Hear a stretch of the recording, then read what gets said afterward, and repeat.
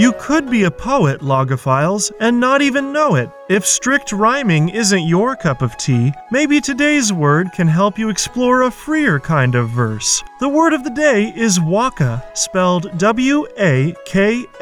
Waka is a noun that means a Japanese poem consisting of 31 syllables in 5 lines, with 5 syllables in the first and third lines and 7 in the others. Waka is featured in Nozomi Uematsu's article, Japan's Cherry Blossom Viewing Parties, The History of Chasing the Fleeting Beauty of Sakura, as published online in The Conversation on March 30th, 2021.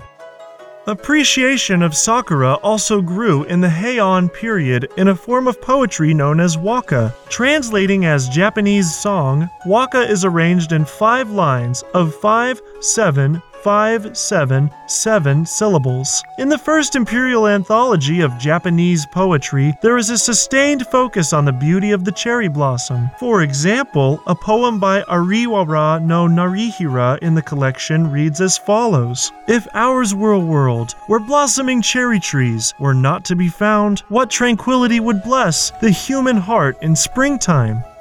Waka is, now unsurprisingly, a borrowing from Japanese. In the Japanese language, waka is spelled with 2 kanji characters. The first, pronounced wa in this context, refers to Japan itself, but also still preserves its original meaning of harmony, while the second character, pronounced ka in this context, means song or to sing. The elements wa and ka are both adapted from Middle Chinese, though Japanese is a member of the Japonic language family, which also includes the many languages of the Ryukyu Islands. A substantial portion of Japanese vocabulary derives from Middle Chinese. Known as Sino-Japanese words, these terms constitute at least half of modern Japanese vocabulary, though estimates vary. Learn more about the various world languages that have left their mark on English with Word of the Day at dictionary.com.